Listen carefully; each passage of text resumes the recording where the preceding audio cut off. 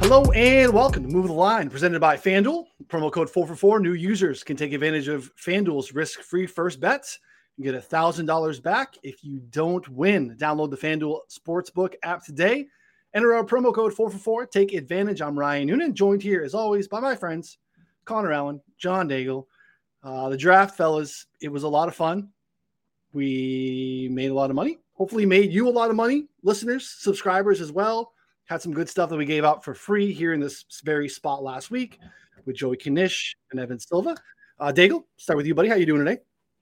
Doing well. Can't wait for everyone to hear Connor, since his voice clearly is cracking because of how loud he was screaming at the draft in Vegas. If you look at my sleep tracker at the 2 days after the draft, got a lot because I just passed out and stayed down for the count. So we're refreshed now. It's the time of the year I enjoy most, which is post-draft. Everyone's sort of falling out of the weeds, which makes the grinding even more comfortable nowadays. So yeah, really excited moving forward.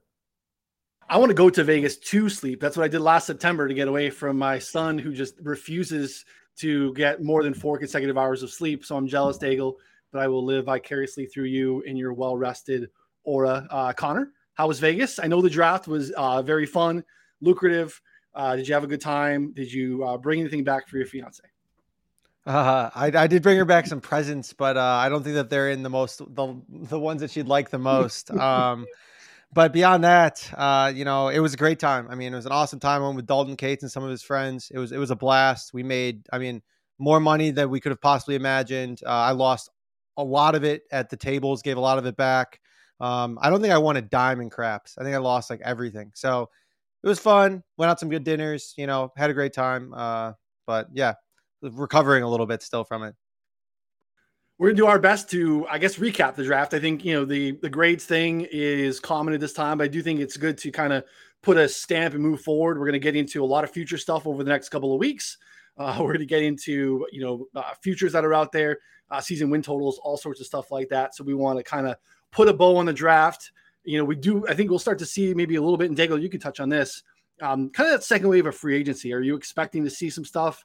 I know it's a little bit slower. We are through the first wave, but there are some impactful players that are still out there for teams. Do we expect a second wave here in the coming weeks, or what do you think the cadence is for that with, OTAs and stuff coming up shortly? I mean, Will Fuller is still a free agent. That's just one player, but that's the type of caliber players that are still out there looking for 1-year prove-it deals. There are quite a few of them. I kept going back to the 444 free agent tracker in the couple of weeks leading up to the draft thinking, I don't even know how many people are even reading this anymore, but there's still a lot of empty players that I haven't filled in on that board because they're out there. And now that we're post-draft, this is when rosters really get filled out. A lot of those players that teams grabbed in the 7th round, I hope they make good 8 to 10 years career for themselves as backup, but let's be honest, they're not going to make the final roster. And so teams are trying to churn out to make sure their roster is very strong in the back end. And so, yeah, it's still a very important time right now in free agency. Yeah, I think we are going to hold off a little bit on some of those win total discussions. We'll reference it here today, but I think getting in the weeds on it, I think, is a little bit premature because I think we do have some impactful moves still to be made for some teams that have a better idea of what those holes are now post-draft. Maybe they weren't able to add maybe the top of the board at a certain position, and now they prioritize that in free agency. So we're going to go NFC and AFC. Before we do, want to remind you to rate and review, subscribe wherever you're watching or listening on YouTube, podcast form, wherever you're doing that. It helps us a ton. Lets other people find us as well. Head over to 4for4.com/plans if you're looking to scoop up a betting sub. If you were a betting subscriber and tailed us, you had a very profitable week. A $100 better cleared over $4,000 just tailing the official picks we made and put into our Discord. We put a lot of other picks in the chat and Discord and had discussions with other folks that weren't necessarily official picks. But if you were hanging out in the Discord, we really appreciate it. We got a lot of messages of folks making lots of money. It's a very impactful time. So join us, jump in again, 4for4.com/plans, get you everything on the site. We have awesome best ball stuff. Daigle is doing a ton of work on the redraft side, on the best ball side. You don't want to miss those tools. Sam Hoppin's done a lot of work there too. So the betting sub gets you access to literally everything under the roof. So take advantage of that. So jump in, gentlemen. We're going to start with the NFC first. We'll go alphabetically and kind of fill in the holes. So we'll start with the Cardinals. Arizona didn't have a pick until round 2. They traded 23 For Hollywood Brown, pick 100. Hollywood still got 2 years left on that rookie deal. Seems like they're trying to placate Kyler there a little bit. They did just extend Zach Ertz and Max Williams, but their first pick was Trey McBride, a very talented, athletic tight end there in round 2. We knew that edge was a need for them as well. We were mocking edge quite often for them as well at 23 if they were to stay, because Chandler Jones is now in Vegas. They took 2 shots at the board in round 3. Cameron Thomas, Myles Sanders. PFF really likes a guard that they added in the 6th round as well. Daigle, any thoughts on the Arizona Cardinals draft? So we are doing this practice because I like grades, because I take a look at it how a lot of people don't, and that is the process that got us there to make those picks to begin with. That's how you fail or grade appropriately. Noonan, you don't like grades, but you have to look at the class to assess how this roster looks, which is what you enjoy doing, and the Connor likes looking for futures bets. So I think it all works out with our passions. And for the Cardinals, I do think it's interesting that, one, you can dunk on them for trading the number 23 overall pick essentially for Marquise Brown, whenever the Eagles traded the number 18 overall pick for AJ Brown. And on the surface, that looks very bad considering their talent gaps, Brown and Hollywood and Browns. But also, Marquise Brown's going to be 24 years old. He's under contract for $7.75 million for the next 2 years. Like, honestly, if it were not for the AJ Brown occurring just moments after they traded for Hollywood, the Cardinals, it probably looks like a tremendous deal for the Cardinals, especially to reunite Kyler Murray and Marquise Brown under the same offense for a team that needed that field stretcher post Christian Kirk in free agency. Remember, Kyler Murray also led the entire league in completion rate on throws 20-plus yards downfield last year, and that was against the league's 4th toughest passing schedule of opposing defenses. And so I think it's a tremendous fit. You also talked about what they did afterwards on day 2 in particular. Trey McBride, although he was universally the number 1 tight end in the class, he's pretty much roadblocked in year 1 under Zach Thomas. There is a team-friendly void in a couple years, so they will probably move on overall and allow McBride to develop this year at least. And then for Thomas and Sanders, their 2 third-round picks, clearly just trying to make up for the 10.5 sacks Chandler Jones took with him to Las Vegas in free agency. Sanders and Thomas, of course, combined for 26 total pressures against the Power 5 schools they played last year, Alabama, Utah, and Arizona. So overall, including the Marquise Brown trade, I do think it was actually a very good class for the Cardinals. Yeah, Connor, we knew a little bit. We had some whispers at the time, about a week or so. We didn't, it wasn't our news to report, and it was speculative that there was going to be something happening with the Hopkins news. It did come to fruition, so it makes even more sense in hindsight that they went in and added the Hollywood Brown deal there. What are your thoughts here in the Cardinals? Yeah, I mean, not to mention too, if you kind of look at how the wide receivers shook out, like at pick 23, there would have been none of them left. Like, none of those top 6 guys would have been left regardless. So essentially, if they really needed a wide receiver replacement, like, I think that trading away the 23rd pick was actually not a bad deal for them. And then also, I mean, their win total right now is 9, Super Bowl odds 25-1. I don't think that it necessarily hurt or improved them, but I think that their class was just kind of like even for me, I guess, overall. Like, I think Hollywood was a good Christian Kirk replacement, but obviously with the news about Hopkins, that kind of deteriorates, I think, some of their offensive output, in my opinion. But overall, I think it was just pretty neutral for me. The Atlanta Falcons, I think they started the night with a bottom 3 roster. They might still be there after the draft, but all in all, I like what they did. I mean, Drake London took a shot, first receiver off the board. So I think their success a little bit hinges on his success, because this was a pretty strong group at receiver. Arnold Abikadi was often mocked in round 1. They were able to stay kind of put there, at him at pick 38. And that was a need. The Falcons had, I think, the lowest pressure rate in the league last year from a team standpoint. Troy Anderson was kind of a relative athletic, score freak at linebacker, played quarterback and running back at Montana State, when he was like a freshman and sophomore, and now was an athletic linebacker. So that's pretty cool. You like to see those things. And then staying home and getting Desmond Ridder, they were kind of paired with Ridder often in the process, but to not draft him at 8 to be able to get him all the way into round 3 is pretty cool. And then Mike Davis out of town now. You could have a situation where Tyler Algier Daigle walks right into a pretty manageable role. Maybe get some touches here in round 1. What do you think his prospects are? And then talk to me about the Falcons. For a team that ranked dead last with a 21% pressure rate last year, to start your day off on Friday with a individual in Arnold Ebiketie who had first round grades on a lot of boards. I thought it was a tremendous start.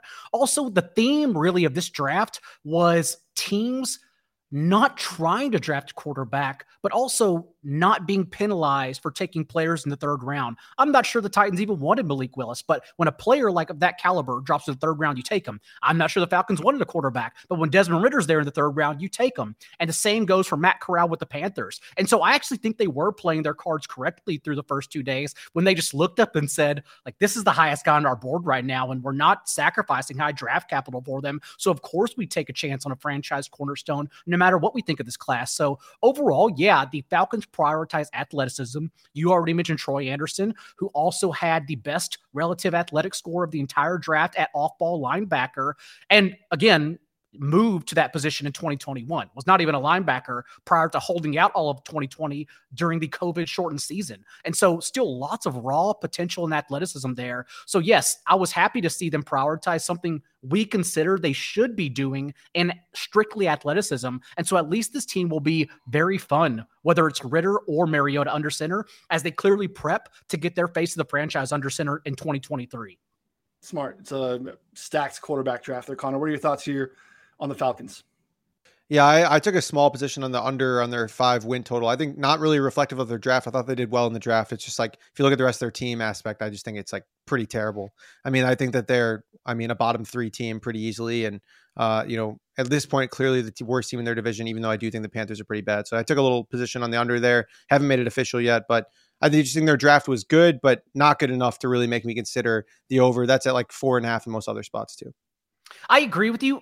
What's fun though, and this is why the way we talk about these things should always be segmented into portions of the offseason, because the Lions and Falcons should be applauded for their classes. At the same time, let's not blow it out of proportion what they're doing. They're building for 2023, not this year. The Lions will not compete this year. The Falcons will not compete this year, but they are building appropriately for the face of the franchise next year, and that's what's important. Yeah, that's a great point. Next team kind of falls in that, though they didn't have the capital to really build for the future as much. The Carolina Panthers were not able to find a trade partner, but I'm pretty sure they're happy with how the board fell to them. They were able to grab Ike Ekwonu at pick 6. They did trade back up. Again, the bar was not very high here for the quarterbacks, but Matt Corral has a chance to be maybe one of the best quarterbacks in this class. Again, we've talked about it. I know Daigle's not a big Matt Corral guy, but I think to your point that Daigle was talking about earlier, same thing with Desmond Ritter, getting him in round 3 at pick 94 when you don't seem very confident in your quarterback that's coming back this year is kind of a low risk proposition. So Daigle, talk to me here about the Panthers, Matt Corral, and anything you like here moving forward. And the 2 picks they gave up to move up for Corral, one was a day 3 selection. And if I hate anything more than Corral, it's day 3 selections. Again, the NFL, whether it's announcers or front offices, overvalue the hell out of day 3 selections. Like, again, they just don't matter. And so the fact they gave it away to move up for a quarterback, like that's the position we should be trying to prioritize on day 2 whenever they dip.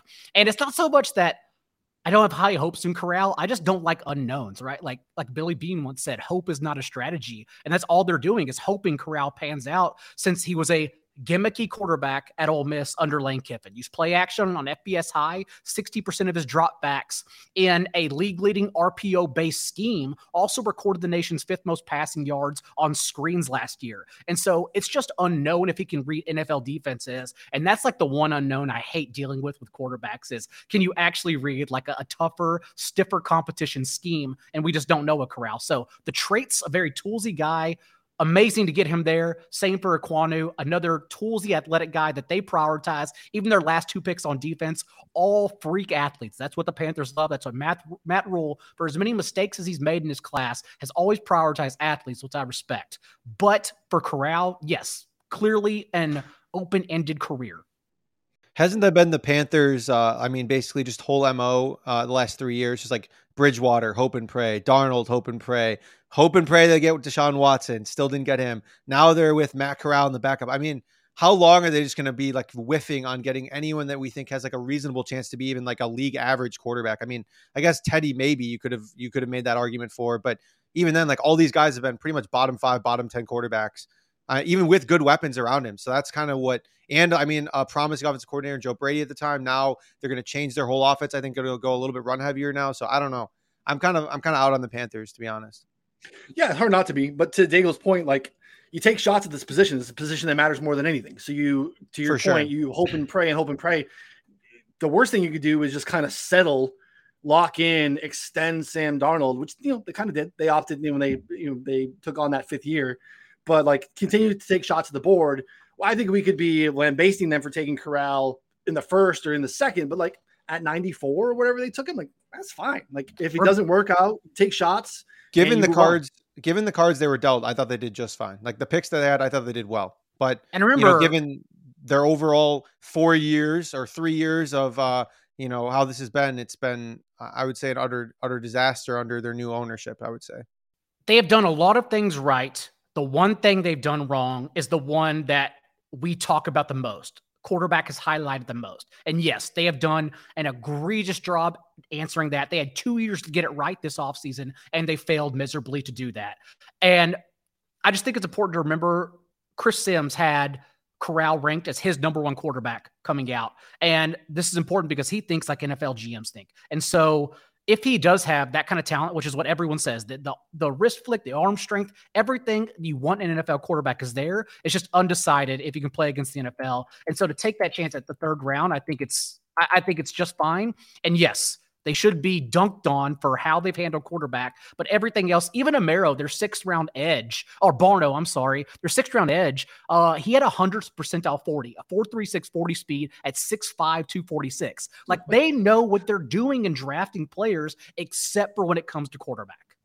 Yeah, fair. It's the hardest position to get. So we'll move on to a team that I'm not sure what they're doing. We'll start with the good Chicago Bears. I think they added 2 starters to their secondary to start round 2, Kyler Gordon and Jaquan Brisker. I think there's some talent there. They also took a very, New England, Baltimore type approach, continuously trading back, try to acquire more picks, acknowledging that the draft is a crapshoot, give yourself more shots. Again, unfortunately, it's a lot of day 3 picks, to Daigle's point. They turned 6 picks into 11 picks. They added a bunch of offensive line depth. Hopefully one of them for them pans out. With that said, they have a young quarterback on a rookie deal, and they seem to have a zero sense of urgency to support him. They made, like I said, 11 picks. Just one of those was a receiver. We've seen all the jokes on Velus Jones Jr. He will be 25 come week 1. Very little college production in 6 years of college. This is a special teamer, essentially, between his years at USC and at Tennessee. I don't really understand it. And again, this is a new front office, a new staff, a new everything, but like, it seems kind of like the same old beat, Connor, for the Bears. Yeah, I thought that the whole Kyler Gordon pick was pretty good, considering he was like a 1st round prospect in a lot of people's eyes. And the fact that he got, destroyed for being serious about dancing, I thought was, very, very funny. But I mean, overall, I thought that was actually a pretty reasonable pick. But again, like, you look at the overall scope of their, like, what they did. I mean, they still have a bottom 3 offensive line and a bottom 3 supporting cast for their young rookie quarterback. So, I mean, not good. You're not in a good position here. I took a little position on the under of 7 wins here for the Bears. Right now, their win total is 7. I don't see a shot that they win 8 games. I mean, maybe they squeak out 6 or 7, but I think that they could legitimately be worse than the Lions, or pretty, like, probably split with them 1-1. So yeah, I mean, again, like you mentioned, Velus Jones, obviously he looked good as like a 25-year-old against, 18-year-olds. I mean, he was like played in college. He played in college with Juju Smith-Schuster. I saw that tweet today. He played 1 year with Juju Smith-Schuster at USC, which is caught passes from Sam Darnold. Yeah, wild. It's as you mentioned, Noonan. On one hand, this team under a new GM walked into the weekend with Matt Nagy's mistake-ridden pile of 6 picks and came out with a league-high 11. That should be commended. But at the same time, no matter how fair Kyler Gordon and Jaquan Brisker turn out as NFL starters, no matter how early they become NFL starters, I keep coming back to the same question, and it is to what detriment, to what cost, and losing another year of Justin Fields' development, since he's already well behind. He already has PTSD behind that offensive line, and there's no arguing that this is the worst offense on paper in the entire league. The Falcons are fun and have explosiveness. The Bears have literally nothing to get excited for, including pass protection. 3 of their 5 offensive rookies they're drafted will already be at least 24 years old in week 1. It's a complete disaster what they've done to Fields. And so I have zero confidence in this class, at least on the offensive side of the ball, and have zero confidence in the Bears in 2022. Yeah, to that point, I think there'll be some odds for worst team in the league. I will be hitting the Bears. I bet it'll be around 8 or 10 to 1, and maybe even higher. So I'll be taking a piece of that. I think 7's a good look. That'll probably be a play that I get down on too, because that's too high. So again, we have a little wiggle room there too. So you can move down to 6.5. I would still take under that because that's pretty, doesn't really matter. I don't think we're getting a push there. So yeah, it's a bad roster, bad draft. I want to commend them, like Daigle said, for the, addressing and stacking and knowing that, hey, I want to turn 6 into 11. But if you're not supporting the quarterback, you're not leveraging a rookie deal, you're not adding talent on that side of the ball, it's kind of all for naught. So Dallas Cowboys. Dallas had a hole to fill at the offensive line. They did so with Tyler Smith, also cashed our top 32 ticket on Smith at plus 250. Thank you very much, Dallas. They also added a couple of terrific athletes with question marks. First, Sam Williams, really talented edge rusher out of Ole Miss, kicked off the team mid-season, though, after multiple issues, one of them being a sexual assault allegation. Don't love to see that. Also, some depth at receiver with Jalen Tolbert. Dominated at South Alabama. Appears to have some legit, deep threat capabilities here.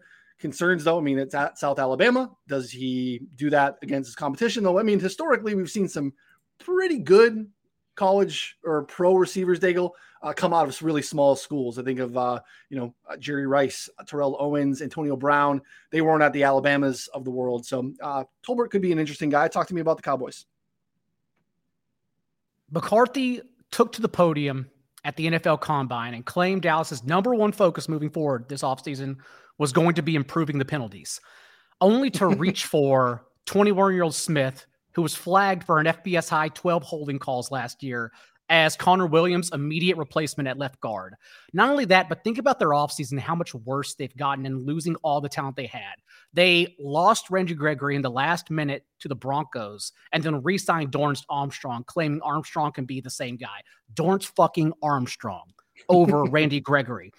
Not to mention trading Amari Cooper for a 5th-round pick that the Browns immediately restructured. The same thing the Cowboys could have done to make it an even more team-friendly situation and an inflating market at the receiver position. And then to just take Tolbert as this replacement, since we also know we have to take Michael Gallup's status down to week 1, it's an utter disaster. And I like Jalen Tolbert for fantasy purposes, but this team has unquestionably gotten worse this offseason.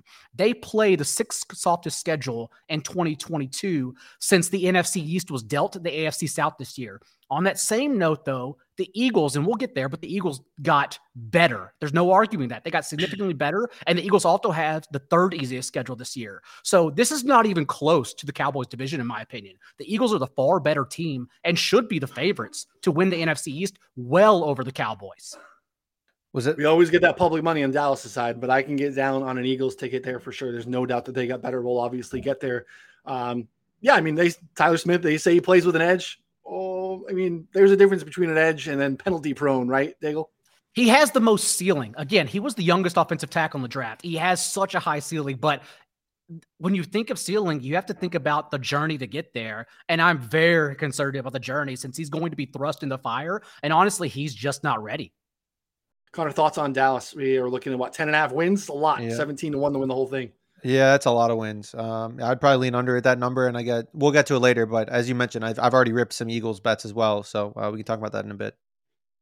All right, we'll move now to the Lions. We talked about them briefly. We can make all the T-Rex jokes that we want, but as Daigle and I firmly suggested, the Lions ran to the podium in seconds. Actually, they even pissed off the league how quickly they ran up there. Not even a minute.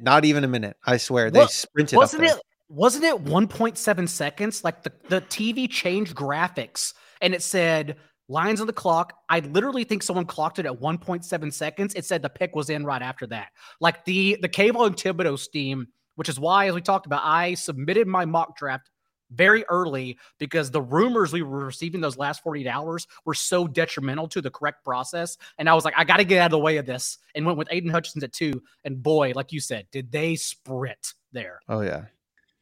From the whole point, it was such a no-brainer pick for them. Again, I'm not saying that he's the no-brainer ceiling player, but like just for all the reasons he filled the need.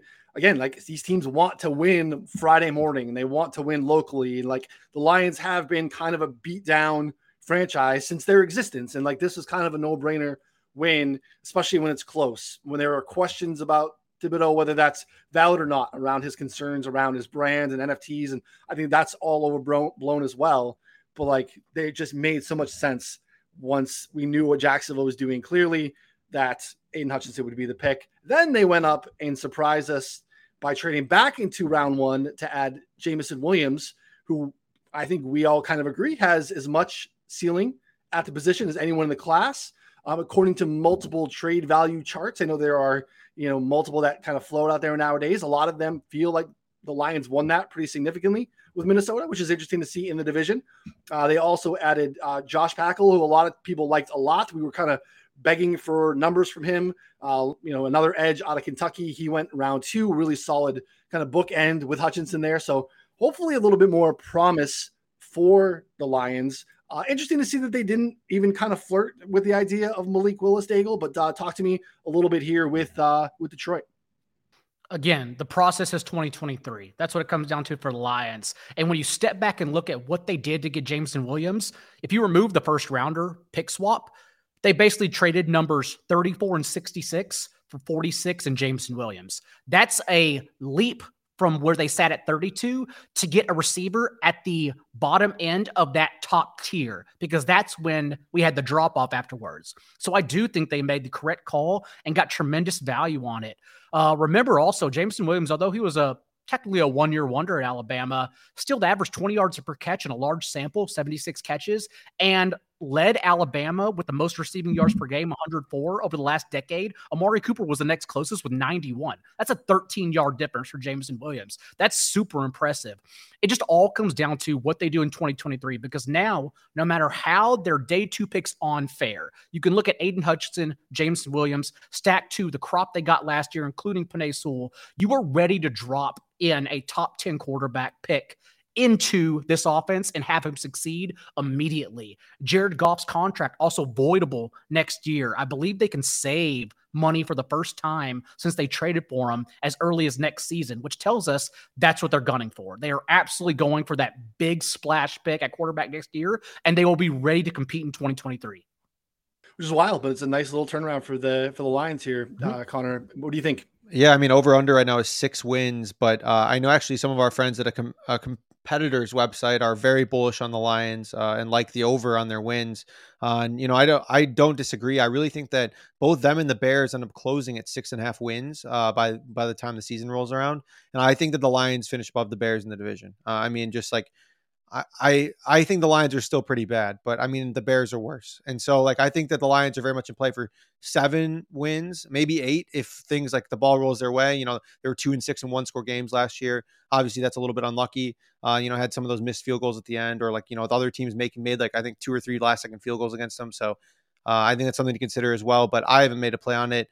I think that it's just worth noting that the Lions could be a little bit better than what we saw last year. And I was, the lowest person on the Lions in probably the industry, if that's even possible. I think I said it like every single podcast for months that I was taking the Lions under.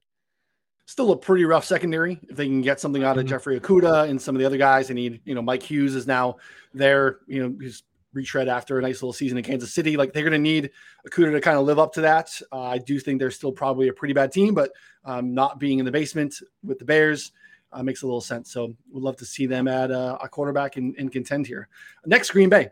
I'm not sure that many Packers fans were super happy how things went here. They had 2 round 1 picks, ignored wide receiver again, double tapped Georgia Bulldog defenders. First, Quay Walker, cashing multiple tickets for us as well, including first linebacker off the board, top 32 pick, all those things. Second, Devontae Wyatt comes in with a few off-field issues.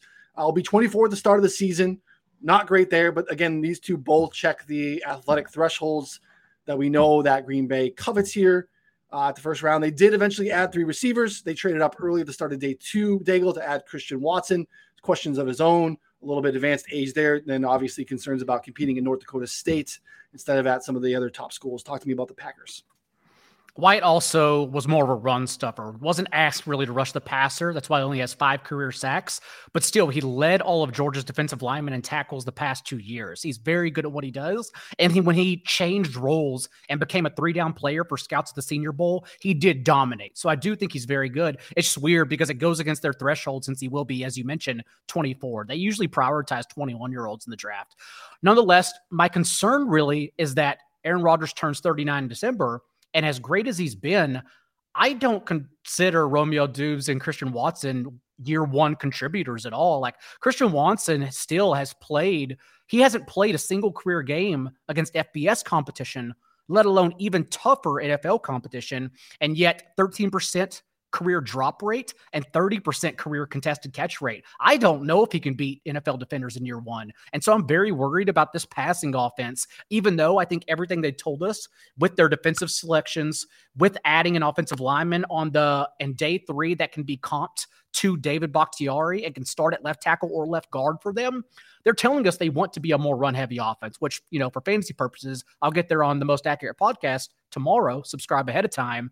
But it tells us that we should be higher on Aaron Jones for his pass-catching chops. And so overall, I am underwhelmed by what they're doing on offense. But at the same time, they're sending a message telling us that they're ready to play defense and dominate that way.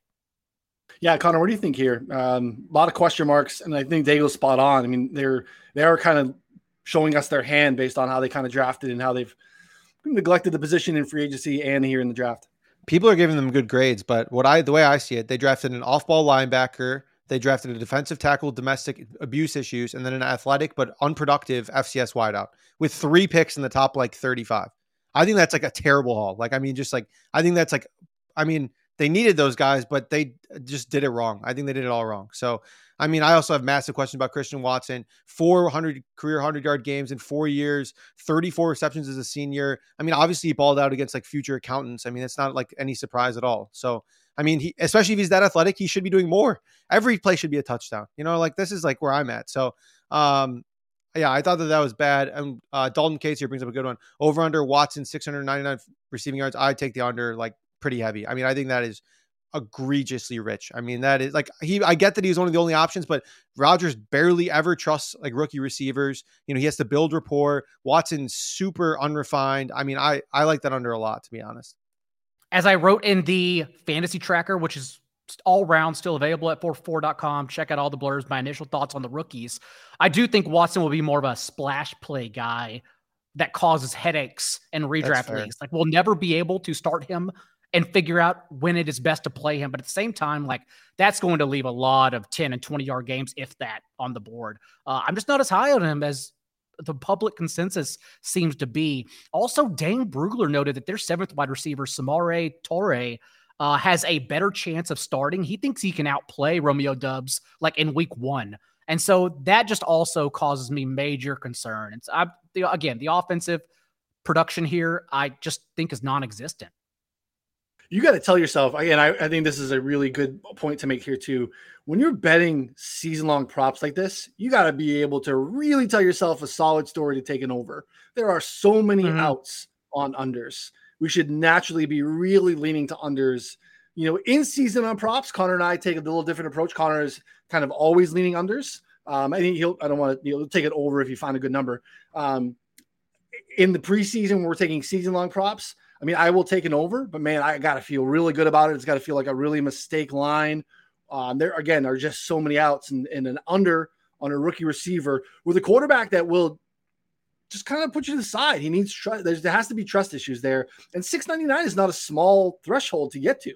I know it's not a ton, but over the course of a season, that's a lot, especially to Daigle's point. If this is a boom bust kind of guy, and he's going to be hanging out a couple of 15, 20-yard weeks, that's a problem. That's too high of a number. So be careful chasing overs in season-long props. The Rams, they, as is kind of becoming a custom, they did not have a round 1 or round 2 pick. Shamefully, they did not add a punter with the first pick in round 3. It's very sad. They did add depth on both sides of the ball. Wisely brought Troy Hill back, which I think was kind of their biggest draft day move. He had signed with the Browns last year in free agency. They traded a 5th to Cleveland, bring him back, bolster that secondary. Again, 10.5 wins, defending Super Bowl champs. They are 10-1 deal to run it back. Thoughts on the Rams as little draft as they had? Their draft begins and ends, in my opinion, with Troy Hill. Like, that's what they showed up to the draft for. They didn't even get value. If you look at the big board that Ari Hassan does at The Athletic, like, they reached on their players in the 4th and 5th round, Jacoby Durant, Kyron Williams, even Logan Bruce. These players, he expects per his big board would have been there later, but they instead reached on these individuals with minimum picks. But ultimately, like, I don't even try to care because I don't think they care. I don't think they even show up for the draft at all. Like, this is so beyond them. All they do is trade picks and put out all pros and hand out large contracts. Like, they don't give a shit about the draft. So why should we give a shit on their draft? So I graded them D for doesn't matter at all because they don't care. Connor, what are your thoughts? Yeah, why did they draft Kyron Williams? I don't know. Just like what a waste of a pick. I don't know. Just like scouts said, like, Kyron Williams, he's lauded for his pass pro, but he also allowed 27 pressures over the past 2 years because of his small size. And that was against, and he's slow. Like, didn't he run like a 4.7 or something like that? He's not an athlete. And so just, he's one of those, like a David Bell, where production wise, great at Notre Dame, did everything, but not an athlete. So how much does that really translate to the NFL? But yeah, again, he struggled in pass pro, even though for his willingness, he's applauded for it against smaller guys. Now imagine in the NFL at his size, it's just a disaster. He's going to get smoked. It's going to be tough. They'll be good again. They'll figure out a way. Minnesota, new front office, new staff, everything there. I'm guessing that their top players on the board were gone when pick 12 rolled around. They backed out of that. They traded all the way down to 32 in the division, as I mentioned earlier, with the Lions, who added Jameson Williams. I'm sure Vikings fans will historically be kind of tracking that. Overall, I like some of the additions that they made defensively. I think Lewis Cine is a guy that increasingly late in the process teams were bullish on. Andrew Booth Jr. had some concerns. I believe he had hernia surgery late. If they believe his medicals are cleared, again, those could be foundational pieces for them in the secondary. Brian Asamoah was a really buzzy name coming out of the Senior Bowl. He showed range and athleticism to be able to cover tight ends, running backs out of the backfield. They didn't do a lot on the offensive side of the ball. They obviously have alpha wide receiver. I would have liked to have seen them add a Jameson Williams, but Daigle, talk to me about the Vikings. I am just curious what went into the thought process of trading back to 32 for Lewis Cine when Kyle Hamilton had fallen into their laps at 12. They must have a close grade on him, since a lot of other front offices had Hamilton in another tier, like his own tier, and then Lewis Cine and Dax Hill after that. So just a curious move they made. Also, again, prioritizing day 3. So it's a double-edged sword, because on one hand, they should be trying to get as many picks as possible. And we'll talk about that when we get to the Ravens and throwing darts at the wall, because they did it in the 3rd and 4th round. They did it on day 2 and the beginning of day 3. Whereas now, on day 3 guys alone, over the last 3 years, the Vikings have taken 23. Like, they're taking their shots in the 6th and 7th round. And it just doesn't make much sense at all. It also leads me to question, like, is it actually Adolfo Mensa who's making the decisions as the new GM? Or was it always someone atop actually taking over for the draft, since it seems to be the same choices they made under Mike Zimmer as well? So a curious pick, nothing egregious, just middle of the road for me. Connor, what are your thoughts here on Minnesota? Yep, just about the same. I mean, win total right now is sitting at 9, Super Bowl odds 45-1. I mean, nothing inspired me enough to, bet that. I think it was very clear, as you mentioned, that I think that the safeties and all of the offensive linemen were probably top on their board. Either Stingley, Gardner, and then all the offensive linemen up to Cross were probably the top guys on their board. And other than that, they're looking at trade down. So that kind of makes sense. But I mean, the Cine pick, I appreciated it, obviously, because I bet on Lewis Cine round 1. But other than that, it didn't really move the needle for me in terms of them as a team. Yeah, Cine closed the loop on a bunch of round 1 parlays as well. So that was an enjoyable pick there to end it. And they liked him a lot. Apparently they were fielding a lot of calls at 32 for people to trade back up, and they were kind of locked in on him. And to Daigle's point, probably wanted to address the position and had a pretty close grade on him and Hamilton, and kind of left the first round with him. So interesting to see there. The defense was a problem last year, so I think that they did some things to address it, but still questions moving forward. The Saints, clear holes to fill coming out of round one here. They had needs at wide receiver. They had needs at offensive line. They addressed them. It cost them a lot to do it. Last month, they had traded a 23 first and a 24 second to Philly to add another first for this year. Then on draft day, they gave up a third and a fourth to move up just 5 spots to draft Chris Olave. I like the Olave addition for them, but again, expensive. The Saints are kind of like the Rams, where they kind of, just with the salary cap with drafts, they kind of play a different game than the rest of the league here. So they clearly had him in a tier above the remaining receivers on the board, but we'll see how that kind of pans out. They also added Teron Armstead's replacement. Apparently, Trevor Penning fell to them at 19. Was a guy that we liked, maybe earlier, so that worked out for them. Just 3 picks the rest of the way, Daigle. They're going to need to hit on Olave and Penning for this to be a worthwhile draft.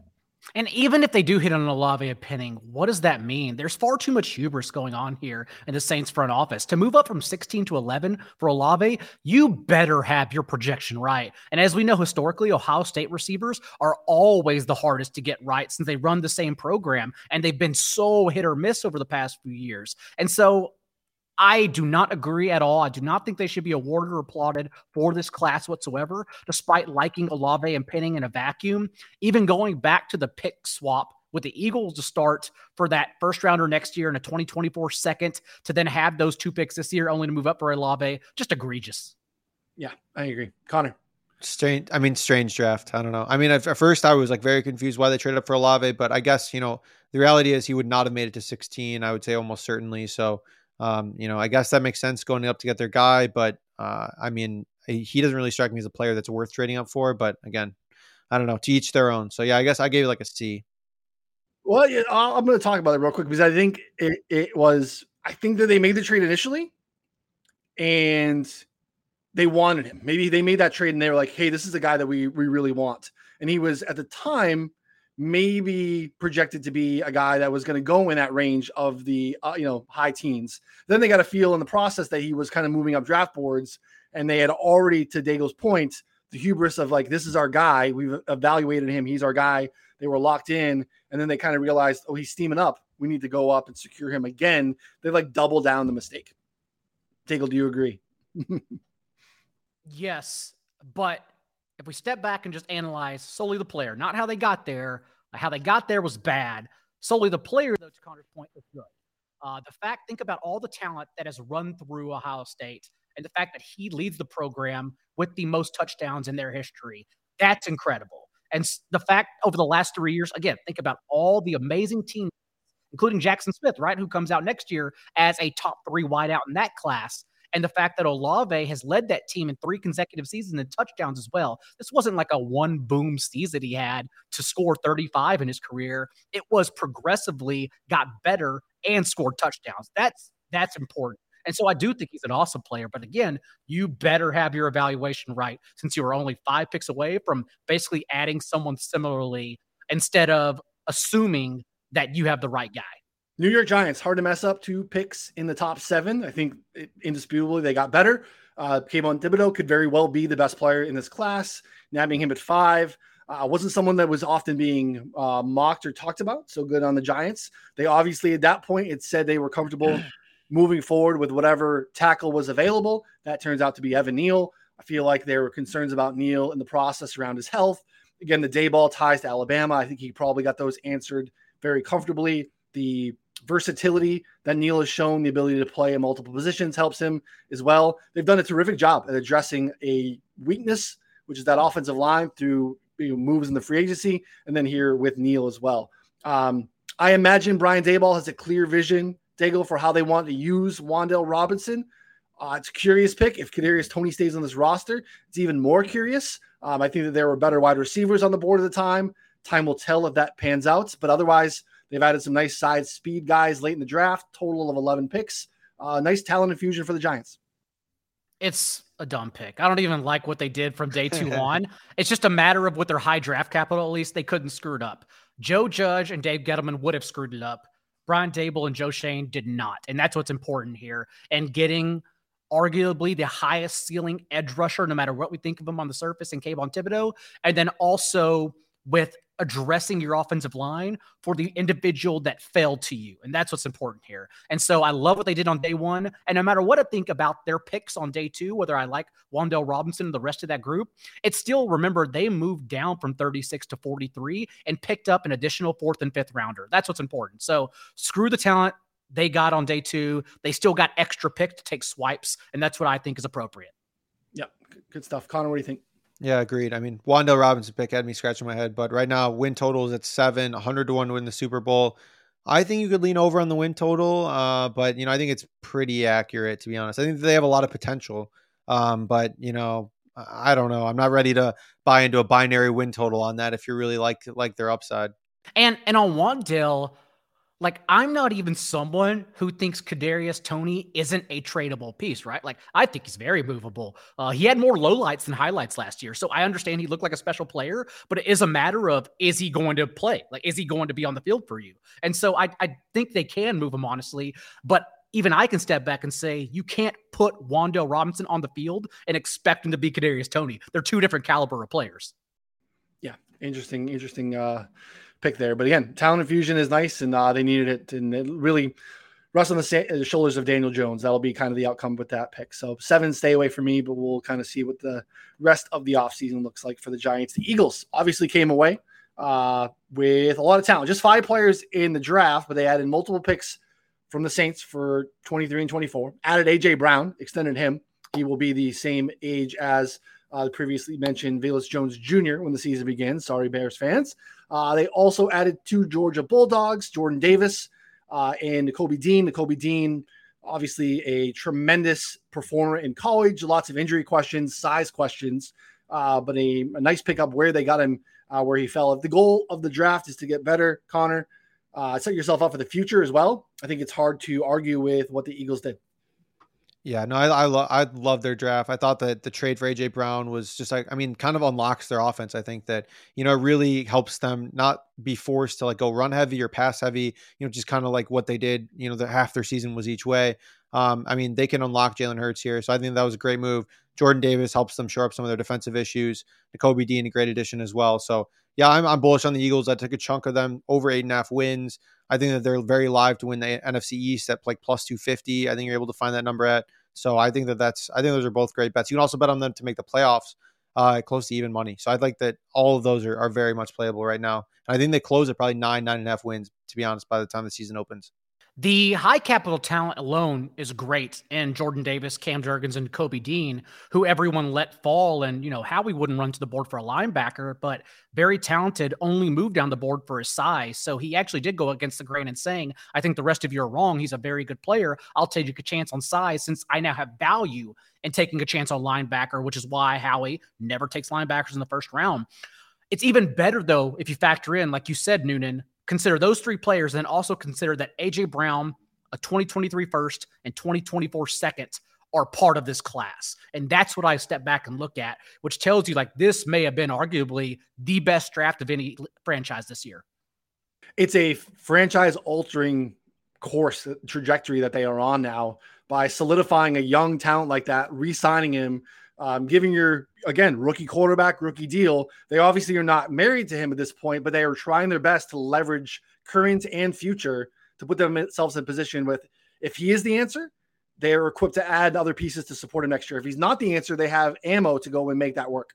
And then they immediately gave A.J. Brown that $25 million per year, 4 years, $100 million, but also the guaranteed money Brown got for the next 4 years, not even 25 yet, going to be 25 this year, was less guaranteed money than Tyreek Hill, Stephon Diggs, and Devontae Adams received. Overall, just a crash course in how you should run your organization. Yeah, great stuff by the Eagles. Niners showed up to the war room, unplugged the phones, put their heads down, got to work. No moves up, no moves down. They just made the picks they were supposed to make. Did not have a first because of last year's move up to number 3. They added Adam Schefter's boy, Drake Jackson, at the end of round 2. Interested to see what Kyle Shanahan could do with Danny Gray. He's very interesting. His tape was a lot of fun. Drops were a problem at MSU, but I don't know. Not a lot else that I love about the Niners. I think kind of ho-hum, but they'll probably be a playoff team if they can keep Deebo Samuel, because they kind of are. Danny Gray is the guy I'm watching. Daigle, what are your thoughts on the Niners?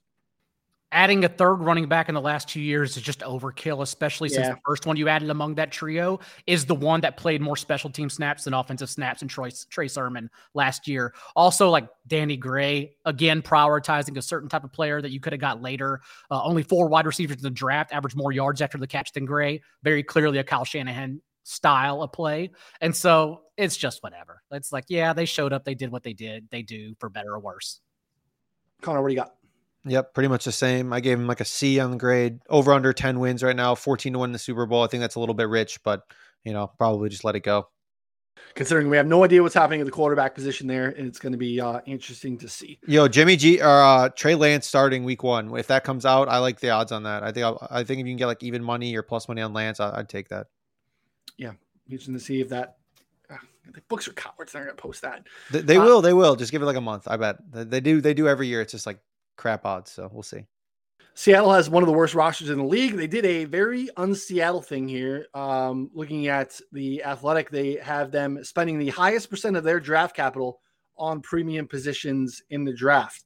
Of course, they had to sprinkle Kenneth Walker in round 2 to do a very Seattle thing. But all in all, I think they got better. Charles Cross did not seem necessarily like a Seattle pick, considering how much they project to run the ball, and his strengths seem to be more on the pass blocking side. But again, a talented guy, I'm sure can learn how to run block.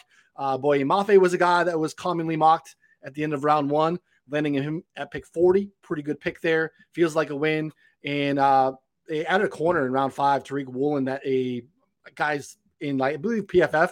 Very bullish on his skills. Raw, but could be a steal. Kind of feels like a big, oversized, athletic Seattle cornerback.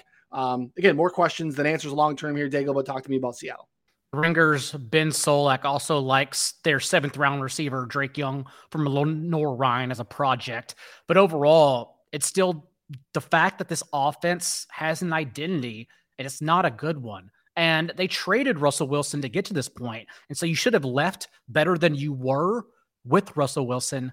And they arguably are just worse without Russell Wilson. So I don't know what else to say. I don't know how they're going to move the ball. I don't know what they're going to do besides run directly into their center's ass. Like, I don't know what they do on offense at all. So not impressed. Kenneth Walker, still a good fantasy pick, but that's for another show.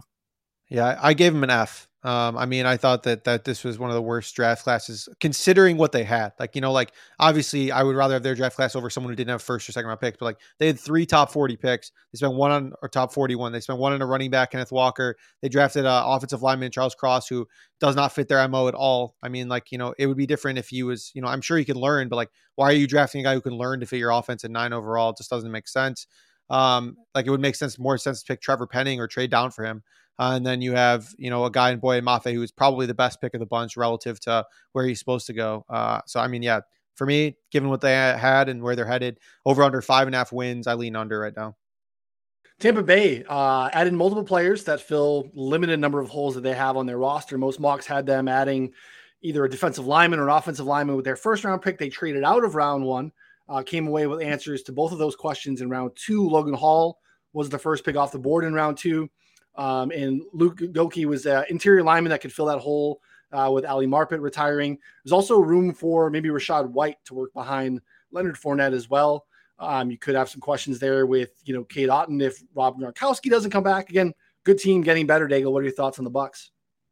They traded back. They got Logan Hall, as you mentioned, who had first-round grades in a lot of front offices to start day 2.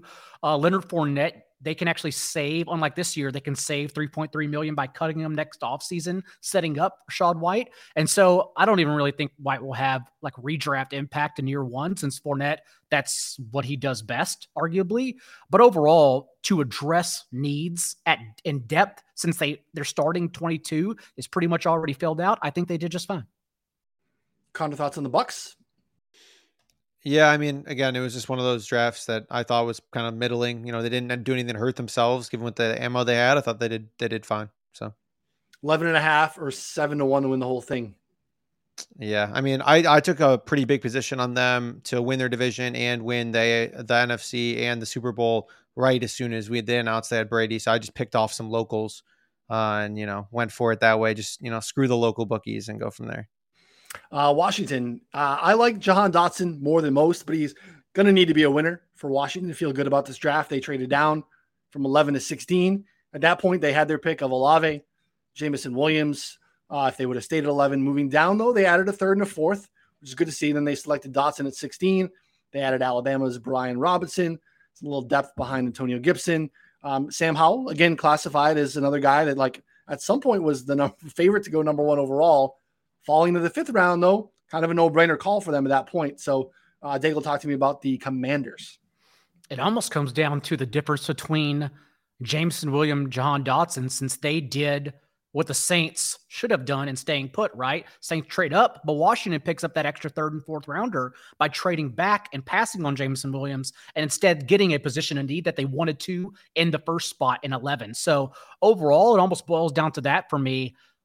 Also, to go in with 6, still get 8 players. I do question, like, if Mathis and Robinson will help out in year 1, even though they are telling us they don't want to use Antonio Gibson as a 3-down option. They keep screaming that from the rooftops. Whether we listen or not will be decided during best ball season. But nonetheless, to do all that and still Sam Howell to start the 5th round, who I still think is a very talented player that deserved 3rd or 4th round draft capital, like the rest of the quarterbacks he has been piled up with, I think it's fine. Just fine. No problem with that at all either. Yep. Win total right now, 7.5, 65 to 1 to win the Super Bowl. I mean, hard pass for me on both those numbers, but, I think that their defense is still solid. It's just the draft itself kind of, I don't know, confused me. I don't know. I guess not confused. I'm not a fan of the whole, Dotson at 16, I thought was fine. Robinson in round 3 just kind of seemed like a why, like, again, another one. Like, I guess if you're going to add running backs, it's better in round 3, but, it seems like I thought that they kind of already had their depth locked up there, but, they're clearly telling us, as Daigle said, that they do not feel that way. Washington does go from the league's toughest schedule in 2021 to the league's easiest this upcoming year. The only question is, of course, Carson Wentz under center. Should have gotten there with the Colts, but gave away basically 3 games single-handedly. And so that's what I keep coming back to when I bet Washington, because talent across the board, both on the offensive and defensive side of the ball, is there. It's just a matter of how much does Carson Wentz make this thing plummet. And so I'm just going to look at the numbers and have more on that later. Shift to the AFC. Baltimore do this every year at this point. They sit back, grab talent that falls. I think there are some major question marks on this roster at the receiver position, but there is no doubt that this team got better this week. I know that safety is not a premium position nowadays. Kyle Hamilton's a good football player. He makes their team better instantly. Tyler Linbaum feels like a Raven, best center in the country last season, has some ability to play guard perhaps. David Ajabo is a guy that was going to be a first-round pick until he blew out his Achilles at Michigan's Pro Day. Pick 45, though, there was so little risk in that, Daigle.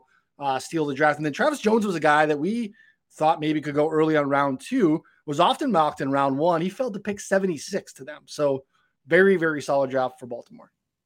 I also like Charlie Kolar and Isaiah Likely. What's important is, as we mentioned with the Vikings, piling 7th round picks, this is how it's done, right? The Ravens pile 3rd and 4th round picks, and then just take the talent that falls. Don't even really think about needs. And that's what's important. That's what they did correct. And so they are the ones who did all of this spectacularly. Yes, there's probably a reason these players are available in the 4th round. So a little bit of a double-edged sword here, but nonetheless, to just take best player available, not worrying about your board or looking solely at your board and not fitting an overrated edge, for instance, over another player that you have, they did this correctly.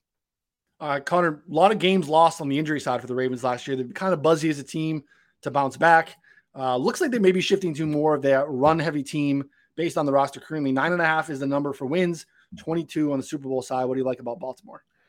Yeah, I think that's probably smart for them. I mean, considering they have like no receiving options, I think that, I originally liked them to win the division. I was pretty much on that as soon as we came into that, but the, Bengals built up their offensive line. The Ravens, now don't have Hollywood Brown, even though I would consider him like a semi-legitimate number 1 wide receiver, for them. But now outside of that, they're just stuck with Rashad Bateman. And I mean, Mark Andrews is obviously good too, but you can't really run an offense through a tight end. So I'm having a little more concerns than I did originally, but I think that they crushed the draft. So, that was obviously a good place to start. Well, remember, they were only Lamar Jackson threw a career high pass attempts per game last year because their defense was so piss poor. That's what they tried developing it this offseason. They always wanted to be a run heavy offense, even last year. They just couldn't be that last year. And so I think they get back to their bread and butter and what they're best at. I think this is a good thing for Baltimore, actually. I mean, they also had the worst running back core like ever, like in like the history of the NFL, I think. That's what I'm saying. It was like, not due to their own circumstances. Yes. By complete unluck. For sure. The Bills, great roster. Clearly had their eye on some secondary help in round one. They gave up a fourth to move up 2 spots to secure Kyler Elam there in the first. Don't have a ton of holes, so paying up to get the guy you want is probably fine. I think, being a little bit bullish and thinking that you have no holes sometimes can get you in trouble. But hey, here we are. They also added some offensive talent. James Cook at running back sets up to be a nice pass catching wrinkle for that offense. The Boise State receiver is also got some pretty fun tape too. Could be interesting to see him in a slot role Daigle with the Bills. Talk to me about what Buffalo did. Talk about teams telling us what they want to do. I mean, they have been on the search for that pass catching back for third downs this entire offseason. James Cook, they can put him in position on passing downs to beat linebackers, as he did so often in college against SEC competition too, one-on-one. Like, he is the type of player they absolutely need, especially with Devin Singletary on an expiring deal, and they are clearly not looking to re-sign him long-term. So, yes, I think they graded out quite well. Khalil Shakir, also boundary player in 2020 and the COVID-shortened season, returned to Boise State in 2021 as their slot wideouts and recorded a career high 1,100 receiving yards. That is clearly where they envision him playing after Jameson Crowder and Isaiah McKenzie move on next year. Both have short-term deals for 2022. JJ Zachariason also loved Shakir and the fit before the draft. So overall, yeah, I think they helped out their offense, which is kind of crazy to think. I agree. Connor, can we get down on 11.5? 6.5 is rich for the Super Bowl, but again, some of their teams in the division got better, but I think that they are definitely head and shoulders above everyone else there.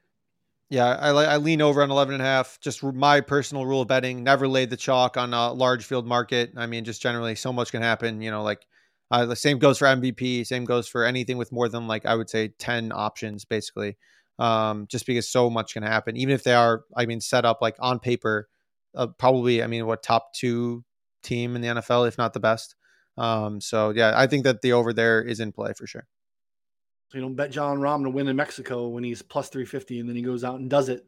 You feel like a donkey for not having the ticket. So the Bengals, I was on board with the early premise that that Connor had floated out, and the Bengals would be a big fade in 2022. I'm not so sure I'm there anymore. I think they've had a terrific offseason. They added depth to the offensive line through free agency. They added 2 starters in the secondary here. I think Dax Hill is a baller. I think you could put him anywhere. Outstanding ball skills. He fell to pick 31. Kane Taylor-Britt was a guy that is just as versatile, tremendous ball skills as well. Louis Riddick raves about him. They only had 6 picks in total, so I don't love the depth of the draft. But again, similar to a Minnesota in this instance where they added 2 guys in the secondary, kind of built some depth there. Kind of like where their Bengals are at. 10 is the win total, a little high, 18-1 to win the Super Bowl.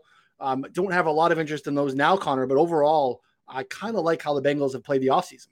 Oh, yeah. The offensive line was a big thing for me. A lot of their wins, obviously, were just massively fluky. They got outgained in yards per play in every single game in the playoffs. Okay. Obviously they have the upside to win any game because of Joe Burrow and that offense. But I just think on a consistency basis, they were probably due for some regression. Now, at this point, though, I think they have a lot more outs with probably getting a running game going, protecting Burrow a little bit more with their offensive line. So I think that they're very much in play to win the division still. But, the true storyline of this draft, Daxton Hill, first-round pick, Cincinnati Bengals, all the money in the world. That was just the headline there. For me, nothing else mattered for them. The fact they added to their secondary, or got to add to their secondary with their day 1 and 2 picks, is the most important takeaway here. Since, as Connor mentioned, they improved their offensive line via scraps and free agency. Even a player like La'el Collins that should not have been cut, but was for cap reasons, that's how they got it done. And so they got to basically treat all their high capital like a luxury, and that's what they did. So good on them. Yeah, I like what they did there. So they'll be interesting here to see run back. Cleveland. They took the first 2 rounds off. They sent those picks to Houston in the Deshaun Watson deal. They had 3/3. They added David Bell out of Purdue.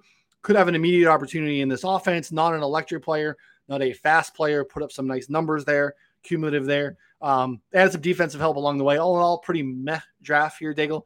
No real early headliners on Cleveland's side. It's a meh group of players. Browns fans will be quick to tell you how well they did, but we should be awarding them anything for trading the number 44 pick for 68, 108, and 124. They got draft capital, and they took their shots in the later rounds, including on day 2 especially, where they had 2 third-round picks and 2 fourths. So that's what it comes down to. I mentioned David Bell earlier, and just the fact that, again, not an athlete, especially since he tested with a 4.6 40, and in all of his jumping drills, which translates to explosiveness in the NFL, like didn't reach 30% in any of them. Just not a great player, but overall to average 101 receiving yards per game, which is the most among all FBS players last year. Like it's going to be a true test of whether production or testing, athletic testing matters. And Connor, we don't have a win total here because obviously the pending suspension probability for Deshaun Watson's hanging out over there. 17-1 to win the Super Bowl. What are your thoughts on Cleveland's draft and anything in the future market? Yeah, just wait to bet on them until we get some Deshaun Watson ruling. And I think even then you can kind of like roll into the season and wait to buy low then on like kind of where they're at. Because, you know, if say they come out 500, you know, I would grab a Browns Super Bowl ticket at 20-1. You know, I think that'd be a great bet. You know, if they're rolling in after whatever Deshaun Watson suspension and at that point. So I think that's kind of how I'm playing it. I think there could be some value there because I think he is truly, you know, a lot better than Baker Mayfield. So, you know, I think that's something to look for. We were assuming a 6-game suspension. I'm going to be watching the schedule release closely because I wonder if they'll get some stacked teams at the front and then it wouldn't matter anyhow for Jacoby Brissett. So that's kind of what I'm looking at for futures for the Browns. Good point. Coming out on the 12th. So looking forward to that, and we'll dive into that extensively over the next couple of weeks.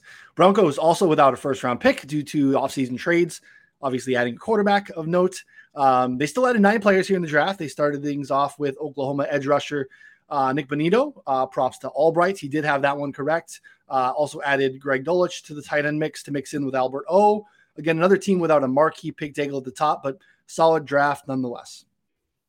Dulcich is a spike play wide receiver. I know NBC's Thor Nystrom thinks he's actually a better prospect than Albert O was coming out of college. And also Bonito recorded the highest pressure rate among all edge defenders in this year's class. So it's some very good talent for a team, remember, that was already stacked. They had one blemish on their roster, and that was quarterback. And now they get a top option in the entire league. So all of these picks, simply luxury. And even if they don't make an impact for this year, it doesn't matter because this roster was ready to go, and they will be ready to go in a murderer's row AFC West.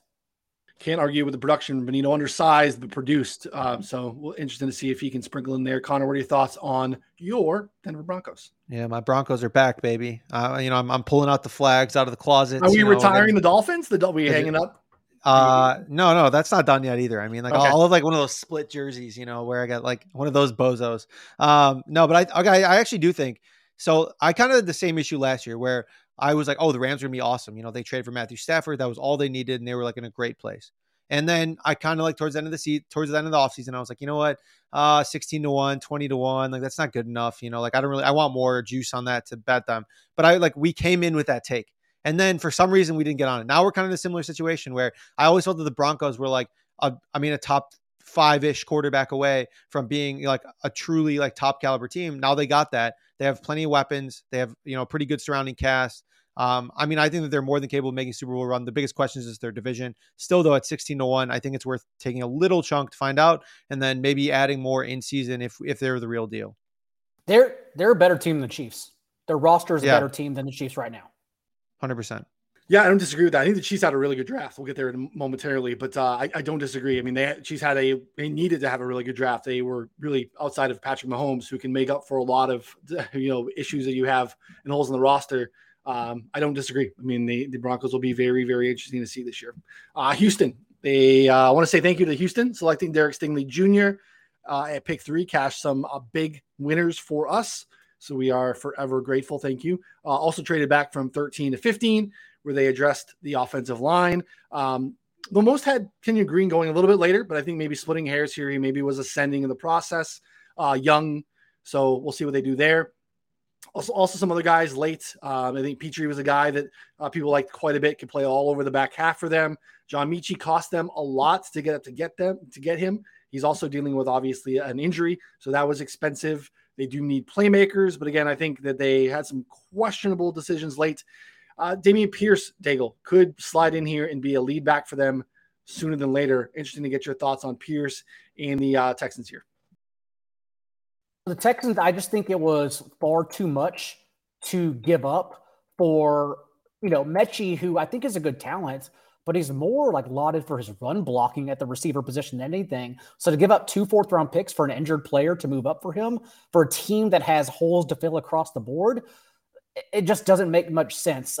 Kenyon Green, just fine. Their first 2 picks were very predictable. Like Lance Zierlein was on top of it, predicted both Stingley and Green to them. And then Nick Caserio comes out the next day during his post-draft conference and mentions that they prioritize, as we talked about on last week's show with Silva and Kanish, that they prioritize character among all these guys. They didn't want players per Caserio that thought about anything other than football, which again is a negative thing. Teams shouldn't do that, but that's the kind of guys they reached for. And so it was just very clear what they were trying to do. For Dameon Pierce, though, again, I'm trying to not talk too much fantasy on the show, but I worry much more than everyone else, considering he never had more than 106 carries in any season at Florida.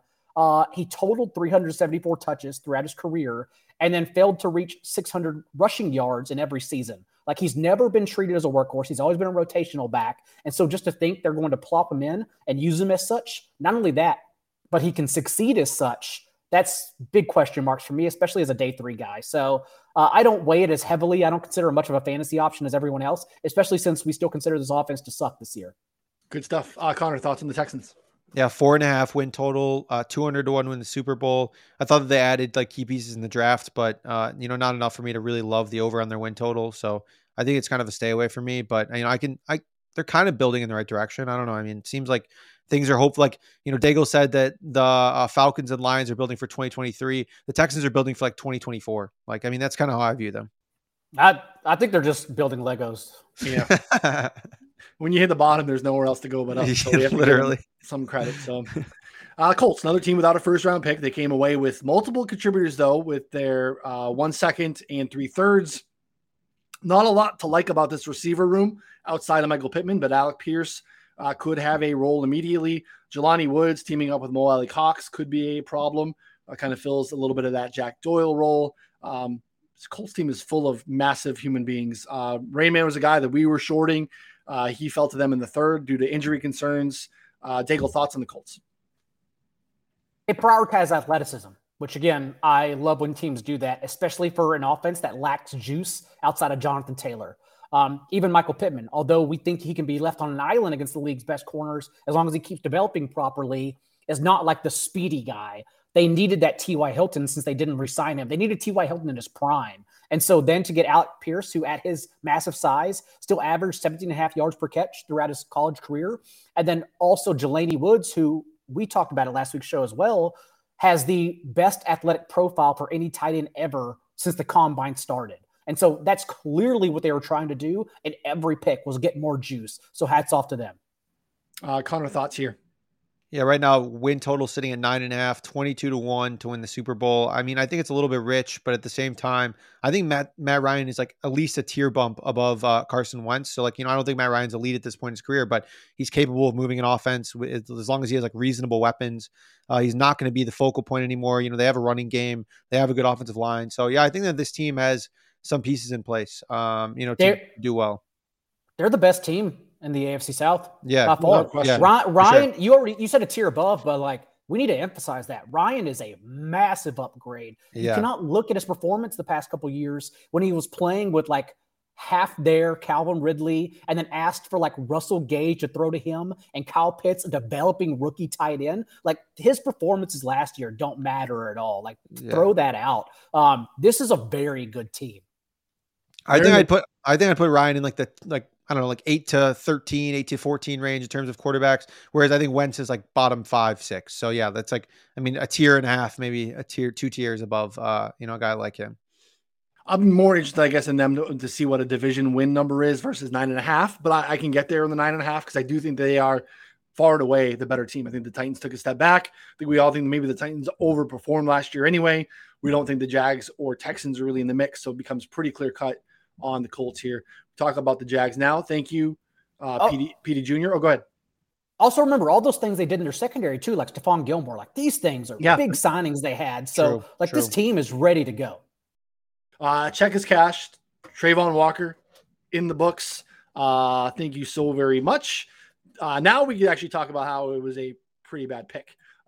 Taking a shot on this guy, again, feels like a pretty massive reach. Again, they have these athletic thresholds, arm size, traits that they really want to prioritize. We'll have to wait and see here. They also traded back in for Devin Lloyd, who some folks really love, but again, off-ball linebacker in the first round is not necessarily a position that you typically trade back into round 1 for. Not great for Jacksonville, but we'll see here, Daigle. 6 for the win totals, 130 to 1 to win the Super Bowl. What are your thoughts on the Jags? It's the fact that, as you mentioned, they drafted Devin Lloyd, who we like as a player, played high school safety, right? Transitioned to off-ball linebacker at Utah. So we expect him to be very rangy, but they also gave up 2 extra picks to move up 6 spots for him. And he will also be 24 years old in week 1. So already we're behind in development. Not to mention that, remember, they gave Foye, oh God, I'm going to mispronounce this. I should have wrote it down phonetically.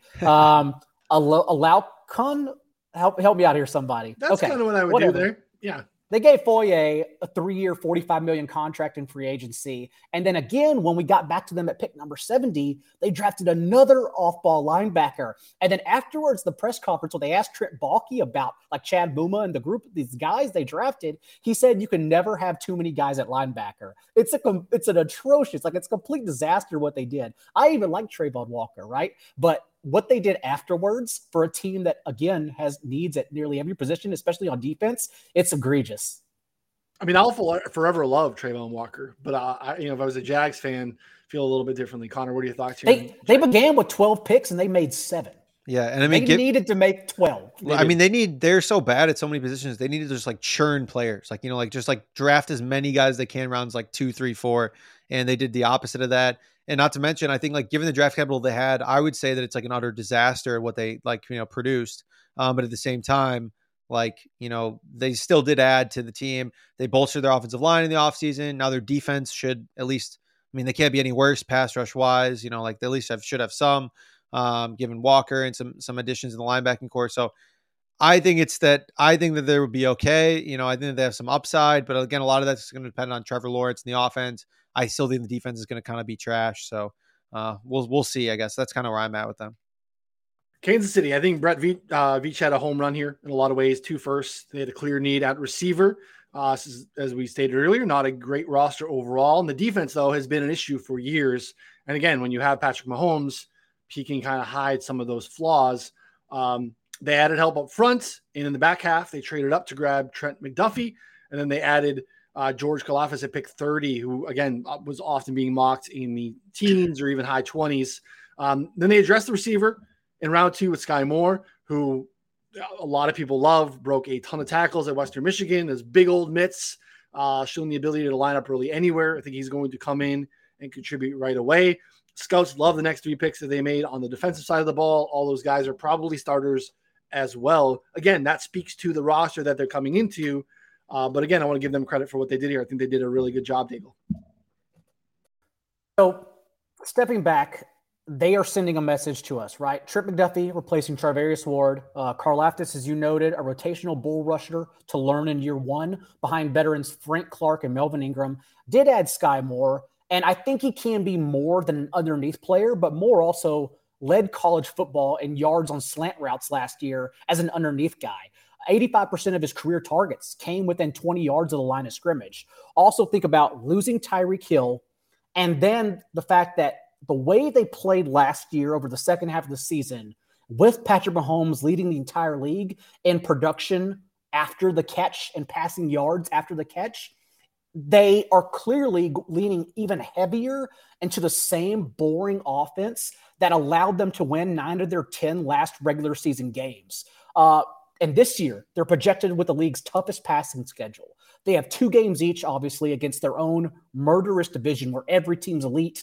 And then if you look at their off-ball scheduling, their 3 like random games they drew were the Bills, Bengals, and Bucks. I don't think this team gets to 10 wins. I don't think they're offensively talented enough to get 10 wins beside Mahomes. And so I like the under on their wins a lot. Interesting. What do you got here, Connor?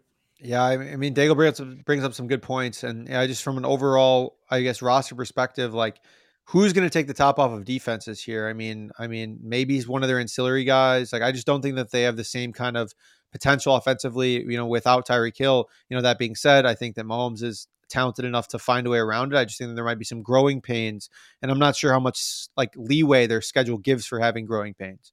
It's not just that too. Like think back to last year or the couple years whenever Tyreek Hill gets injured, whenever Travis Kelce gets injured, they have answers. They don't have answers if a Marquez Valdes-Scantling gets injured, right? No one else can do these things these players do. And so their depth becomes even worse this year. That's the issue, is they're not prepared to respond this year. Right. So, yeah, I think that maybe we can find a spot in season to buy low if things are turning around and we see some of those kind of questions answered. And, they probably have a tough schedule the rest of the way regardless. So I think that you can probably wait and get a better number in season regardless, to be honest. Raiders, shipped their first and seconds to Green Bay for Davante Adams. So it's hard to say that this was a bad draft for them. We kind of have to put that into the totality of what they got here overall. Didn't add much of note. Zamir White could be Josh Jacobs' eventual replacements, whatever that looks like. They declined the 5th year on Jacobs this week. Daigle, thoughts on the Raiders kind of ho-hum draft? It's the same thing as the Patriots. They carried over the ho-humness to Las Vegas. At least they got Davante Adams, as you mentioned, but to only have 6 picks and then take 2 running backs, albeit at 122 and 250, but to take 2 running backs, these 6 picks, and now you have 7 on your active roster. They even brought over Brandon Bolden, who's very clearly going to be their pass catch specialist, plus play on special teams, a la what he did with the Patriots. So just underwhelming, but top heavy. They're just fine because of what they did in free agency, including Adams. So that's what we're most looking forward to, is their games this year against the rest of the AFC West. Connor, 8 win total. 35 is the number for them to win the whole thing. Any thoughts here on the Raiders? I think every single year that we've done Move the Line, we've gotten the Raiders wrong. Just like, I feel like we've faded them when they've been like creeped over their win total. And then like just the vice versa, right as I start to think that they have some potential, they just mess it all up. For me, it's just not a team that I can get right here. Again, I thought the draft was, I thought it was pretty bad. I mean, just like the process of taking those kind of running backs, like where does Josh Jacobs fit now and all this? Like, I don't even know at this point, like what is his role? Once they declined his option, it's very clear they're moving on. Maybe not this year, but he's also like strictly a first and second down guy this year. That's it. Yeah, and then they traded for Adams, so obviously that's a big weapon for Derek Carr, a guy who has played like way better than I could have imagined. I mean, just like his EPA and completion percentage over expectation has just been like way better than I would have thought. And now you give him a legitimate weapon with Waller and Renfro. Like, I don't know, it's just like I keep going back and forth on. I hate the moves that they make. I don't like a lot of the pieces that they have, and then they just continue to do things that are like they have pieces in place. So I don't know. I'm kind of torn. Facelift though, there organizationally with obviously all the off the field stuff coming in. So we'll see what happens there. I think we've just been shorting a lot of those things, the questionable draft decisions, the Gruden stuff. We've been on the wrong side of that. So we'll see what happens. Chargers did the right thing. You have a franchise quarterback, you support him, you build around him aggressively while still on his rookie deal. Some teams continue to miss the mark here. The Chargers are not one of them. They add Zion Johnson, helps bolster that offensive line. I know he was a very big target for New England at 21, part of why they traded back when he was off the board. They also added some secondary help later. Isaiah Spiller mixes in. I believe this is the 15th consecutive year that the Chargers drafted a middle round running back. They are so obsessed with finding a goal line running back. It's insane. The last 3 years, they've done this shit. Yeah. I don't quote me on the 15, but it's been a lot, Daigle. I mean, they continue to try it's literally been 3 years because I just lose track of all the names now. Yeah, the kid from Northwestern. Justin Jackson. No matter what, he's going to linger around. He'll be there forever. He'll find his way, just to. Creep on the rosters. But what's funny though is that, if it were another team in an earlier round, Isaiah Spiller would be just fine because he has the size, 6'0", 217, that NFL GMs love. He has the experience with 613 career touches with the Aggies, and he was a 3-down starter in Bryan. It's just that not an athlete whatsoever at his size. Like 4'6", 40, even at his size, is not good at all. 20th percentile broad jump to translate his explosiveness at the next level as well. But they very clearly want a short yardage back to help move the chains for Justin Herbert, and that's what they reached for. But other than that, Noonan, of course, we like their other picks. Like Zion Johnson, they went in yet again for the second year in a row saying we are just trying to protect Justin Herbert with this pick, and they did get their guy. The opposite of what we were hoping the Jags would do. You just go ahead and protect your quarterback and build around it. But Connor, any thoughts here on the Chargers? Yeah, 10 wins, 16-1 to win the Super Bowl. Probably just gonna be a wait and see thing for me with this division. Largely, they have all the pieces, but so do the Broncos, and the Chiefs are still kind of hanging there. And I think the Raiders are they're going to win some games we don't expect them to. So it's kind of tough for me to bet like there are over unders on any of these win totals, to be honest, for that division. I don't know how you and everyone else that makes these bets, because I don't bet Super Bowl odds. I don't know how you are going to parse through this since literally 12 AFC teams all come down. It comes down to one game and a coin flip. That's it. Yeah. NFC is easy. NFC is just the Bucs or the Packers. No, the Bucs are probably the 49ers if they get it right. But it's AFC. It's literally between 8 to 10 teams. Yeah, I mean, wait. Honestly, that's probably what I'm going to do is wait. Maybe, take some speculative things that anything above 20 and then just wait on the rest. Yeah, not a market that I typically jump in either. But, again, if you can get some nice CLV getting into November, January, you feel probably pretty good about it. But you'd want to have a nice crooked number there as well. I kind of agree. Miami, just 4 picks. Multiple picks went to KC in the Tyreek Hill deal. They added athletic depth with some question marks. Kind of similar to the Raiders, though. Their draft grade essentially, Daigle, tied to their new number 1 receiver. Yeah, it's an unimpressive class, but then again, they've made their splashes in free agency, and Skylar Thompson, their 7th-round quarterback, is not the guy that's going to be their backup. So I don't really worry about this class whatsoever. Eric Ezukanma did lead Texas Tech the last 3 seasons in each of them in receiving yards, but also he had 7 games compiling fewer than just 60 last year. Not really a option that stands out other than to be a rotational guy a la Devontae Parker inside the red zone for his 6'1", 209 size. So overall, just genuinely, I don't know if they're going to get a single player out of this class. Yeah. Connor, your Dolphins. I mean, Tua looks better than ever, just he is ready to go. I don't know if you saw those training videos, but he looks excellent. Shorts and a t-shirt. I love nothing can get you more jacked up than those training videos. Yeah. Totally, doesn't make sense at all, but I'm here for it. Any confirmation bias I can get on Tua being back, I'm in. But really though, I think the Tyreek trade is good. The offense looks good. I would consider betting Super Bowl futures on them, but they play in the AFC. So 35-1, just not enough. If they were in the NFC, I'd be all over 35-1. I think they're more than live. I think they're somewhat live to win the division. They play AFC and then they play in a division. They may not be the second best team in, honestly. No, I mean that's it depends on the progression of Zach Wilson and Zach Wilson. There you go. Yeah, it's Patriots, whatever. Tough scene. Perfect timing. We'll transition. I need some space here. So they're getting crushed. The Patriots are getting crushed for the draft. I think rightfully so. They should be. Yeah, Connor, I said rightfully so. So more so than the perception that they reached, because clearly they did, and I think that's important too. But at the end of the day, we know that this is a crapshoot. So if you feel you've nailed some guys, it makes sense. They made a nice trade back, and then they just kind of crap down their leg by adding old guys. I don't have any doubts that Cole Strange is actually going to be good. Mm-hmm. I just think it's safe to assume that he would have been there for them in the second round. They needed speed on offense, and I think Tyquan Thornton has it in spades. But you can't look at him without him falling down. He cannot break a tackle. It's really hard to be that fast and have that bad after the catch numbers. I like the 2 Joneses, Marcus and Jack, that they added to fill secondary holes. They're both small and old. They added 2 more running backs. Do we really need more running backs? I like Pierre Strong, but it was that in need for them. And then Bailey Zappi in round 4.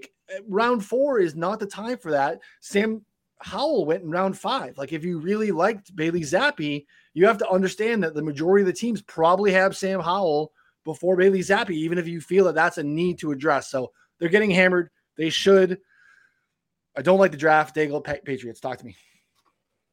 And Bailey Zappi, remember, he played in one scheme throughout his entire college career. He basically has never been asked to read any semblance of a defense since he was just a one-read guy who let the offense tell him what to do. And so to take him with such like good capital to start day 3, it doesn't make any sense whatsoever.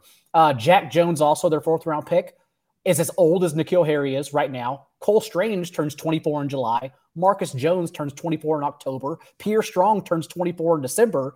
And Tyquan Thornton, although he does turn 22 in August, he's just a very undeveloped player. I do like Thornton for fantasy purposes because he's going to get knocked down throughout the dynasty process, a la Kadarius Toney, and eventually the ADP becomes so good because it's just much easier to dunk on him, right? That we can get him to value at the back end of second rounds and rookie drafts. But his development in year 1 at such high draft capital is key. I don't think he's that good.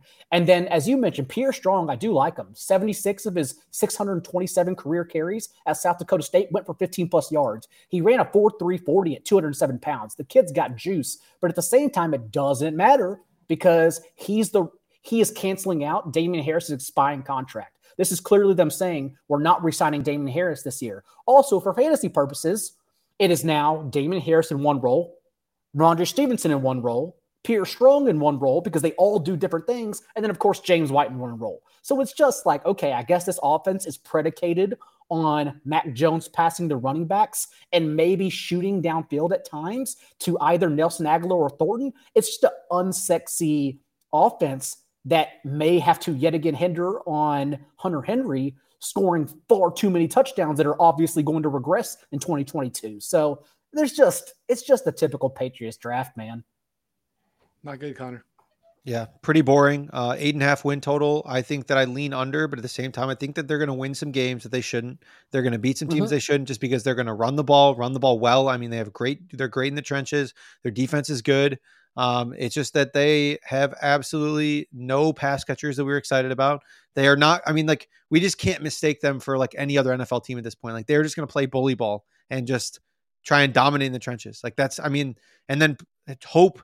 And Mac Jones already kind of showed us, like, you know, he's pretty good at like about making good decisions, pretty accurate in the short distances. Like, he's not going to wow you, but just going to keep them on course. And that's probably what he wants right now. So again, I thought the draft was a complete, utter disaster, but I think that they're still going to be okay. Like, I'm not taking the under confidently. I think they're still going to be like an 8 or 9 win team and surprise people. I don't think it's a disaster because these players are good. It's the fact of how they went about getting them in that they did not let them come to them. Completely agree. And the old guys thing is like, I get that you can zig when others are zagging and all that, like, but like this is not the time to do it. You don't go old when everyone else is trying to like go with like athletes and young guys. Like, I don't think that that's the way to do it. So again, they need a lot out of at least one of Marcus or Jack Jones in the secondary. We'll see if that happens. I think that there still could be the second best team in that division pretty easily, but that doesn't necessarily assure you a playoff spots in this conference. Like, the AFC East does not feel like a 2-team playoff division. So we'll see what happens. The Jets got better. Hard to argue when you leave round 1 with 3 players. You don't get a poor draft grade kind of automatically. So kudos to the Jets. They entered the week with 4-10 and really had been rumored to add 3 different positions: a cornerback, a receiver, and a defensive end. They went with Sauce Gardner at corner, Garrett Wilson at 10, and then they were able to trade back into the end of the first at 26 and grabbed Jermaine Johnson, who was just falling. Added the draft's top back in Breece Hall at pick 36. So again, like, the Jets got significantly better.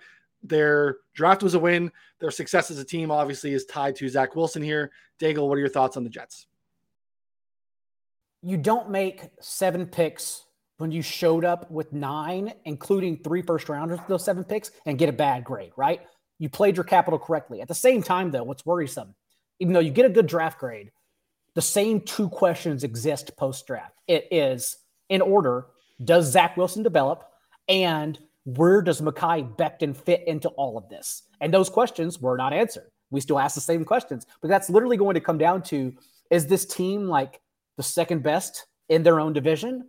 Or are they just, yet again, the same old Jets? So really what it's setting up as, honestly, is them being the Broncos of last year, having everything in place because they played it correctly, except for the quarterback position, depending on what happens with Zach Wilson. So that's what I keep coming back to. Be interested to see, Connor, what are your thoughts? What are we looking at? 5.5 wins and 100 to 1, obviously, for the Super Bowl. I think we can cross that off, but 5.5 is maybe attainable. Yeah, I mean, 5.5 I think is viable, but again, you're in the AFC, their division, like every game is like it's tough for me to point to any games on their schedule where I'm like, oh yeah, like they have a clear advantage, like because I still think that I'm not really sold on Zach Wilson. I don't know, maybe that's just not enough foresight into thinking about his upside, but I'm just really, really not convinced in him as a prospect here, and I don't think he showed enough at all. So I don't know. I think that it's a stay away for me at 5.5. Yeah, I'm not going to pretend that the Steelers messed up. I'm not going to pretend to know that Kenny Pickett is going to be good or not. I think we all know that quarterback evaluation is really tough. It is impossible not to play hindsight now and feel like the Steelers didn't reach, considering how the rest of the league approached this quarterback class. If they were even close on Malik Willis, grade-wise to Pickett, this one kind of stings a little bit. Willis did not go until pick 86 to Tennessee. Steelers not only picked obviously at 20, they picked at 52, they picked at 84. So we'll see. I think obviously Pickett is the answer here. They also grabbed 2 receivers, so we know they rarely miss there. So look out for George Pickens, look out for Calvin Austin. At the end of the day, again, he matters more than anything here. It's Pickett. Connor, give me thoughts on the Steelers. 7.5 is the win total.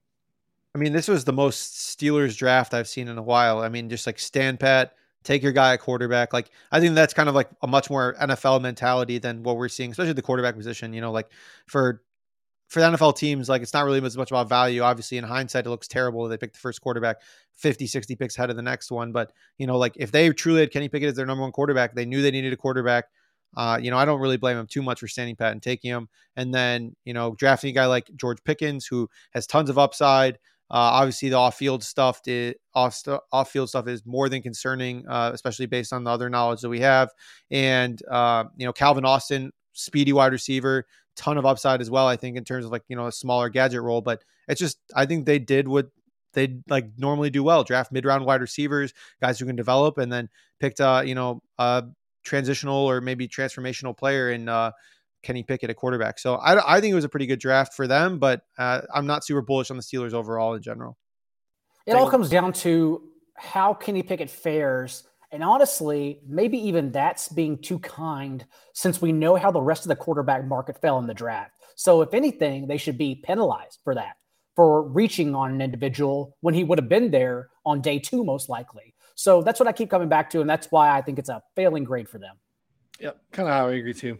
I mean, it's easy to say now that he went, Willis goes to 86 and then the Steelers had 52 and 84. Obviously things, shake out differently, but again, it feels so much above everyone else where this kind of class was collapsing on itself as we got closer in the process. So, and just so everyone knows, Mike Tomlin did come out post press conference and did say that he views Pickett, in other words, shortening it down, a starter immediately. There's very much going to be a camp competition here. So Pickett may start in year 1 over Trubisky. Good. Last team, Titans. When you have a young talent like A.J. Brown, I think you pay and you keep him. I'm not sure what their process was and why they weren't willing to do so. They were willing to basically nab the player that was comp to him the most during the draft process at Treylon Burks. They're going to need Burks to basically step in and be 80% of Brown right away. Is a big ask for a rookie. Other big piece here, Malik Willis, as we just talked about, kind of a home run pick for them in round 3. A lot of people were projecting the Titans would be in the quarterback market because they can kind of get out of the Tannehill stuff next year without a lot of penalties. Round 3, kind of a no-brainer for them. Again, I don't understand why this team made this decision with A.J. Brown. Daigle, when you have a guy like this, you kind of lock him up.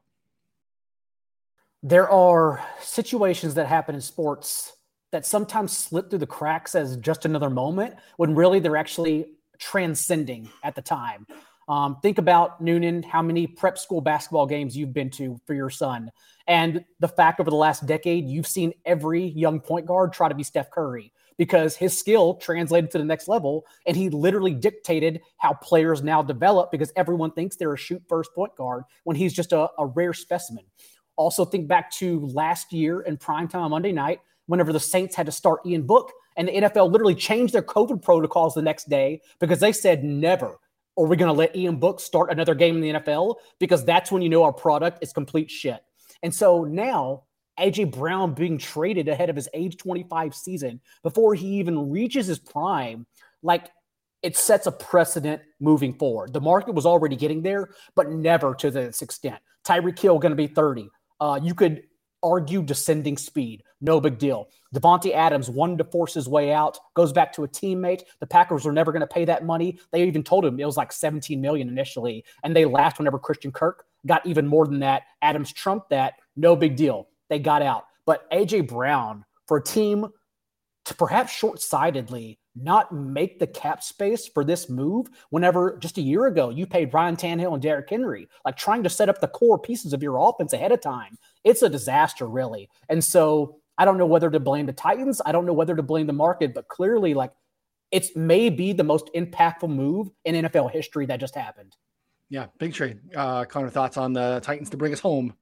I mean, yeah, to me, like, it makes no sense. Find a way. I get cap. The cap was tough. I know that they're gonna have to pay him a lot, but I mean, figure it out. Like, should be no other option than trading away an alpha wide receiver in AJ Brown. Like, I mean, this guy can ball. And it's part of the reason we're so excited in the Eagles. So, and then replacing him with a guy like Treylon Burks, who I think think Burks could be good, but at the same time, I mean, he, tested poorly, has his own questions as well. So I think that there's more, like, this was not like a 1-to-1 replacement by any means. Right now, Treylon Burks over under on his prop was 850 yards, which is, I mean, rich in a run first offense. But again, like, who else are they going to throw to? Like, just this time last offseason, we're talking about, Julio Jones, AJ Brown, Derrick Henry, kind of like, circle of pass catchers there with some good slot help. Now we're talking about Treylon Burks.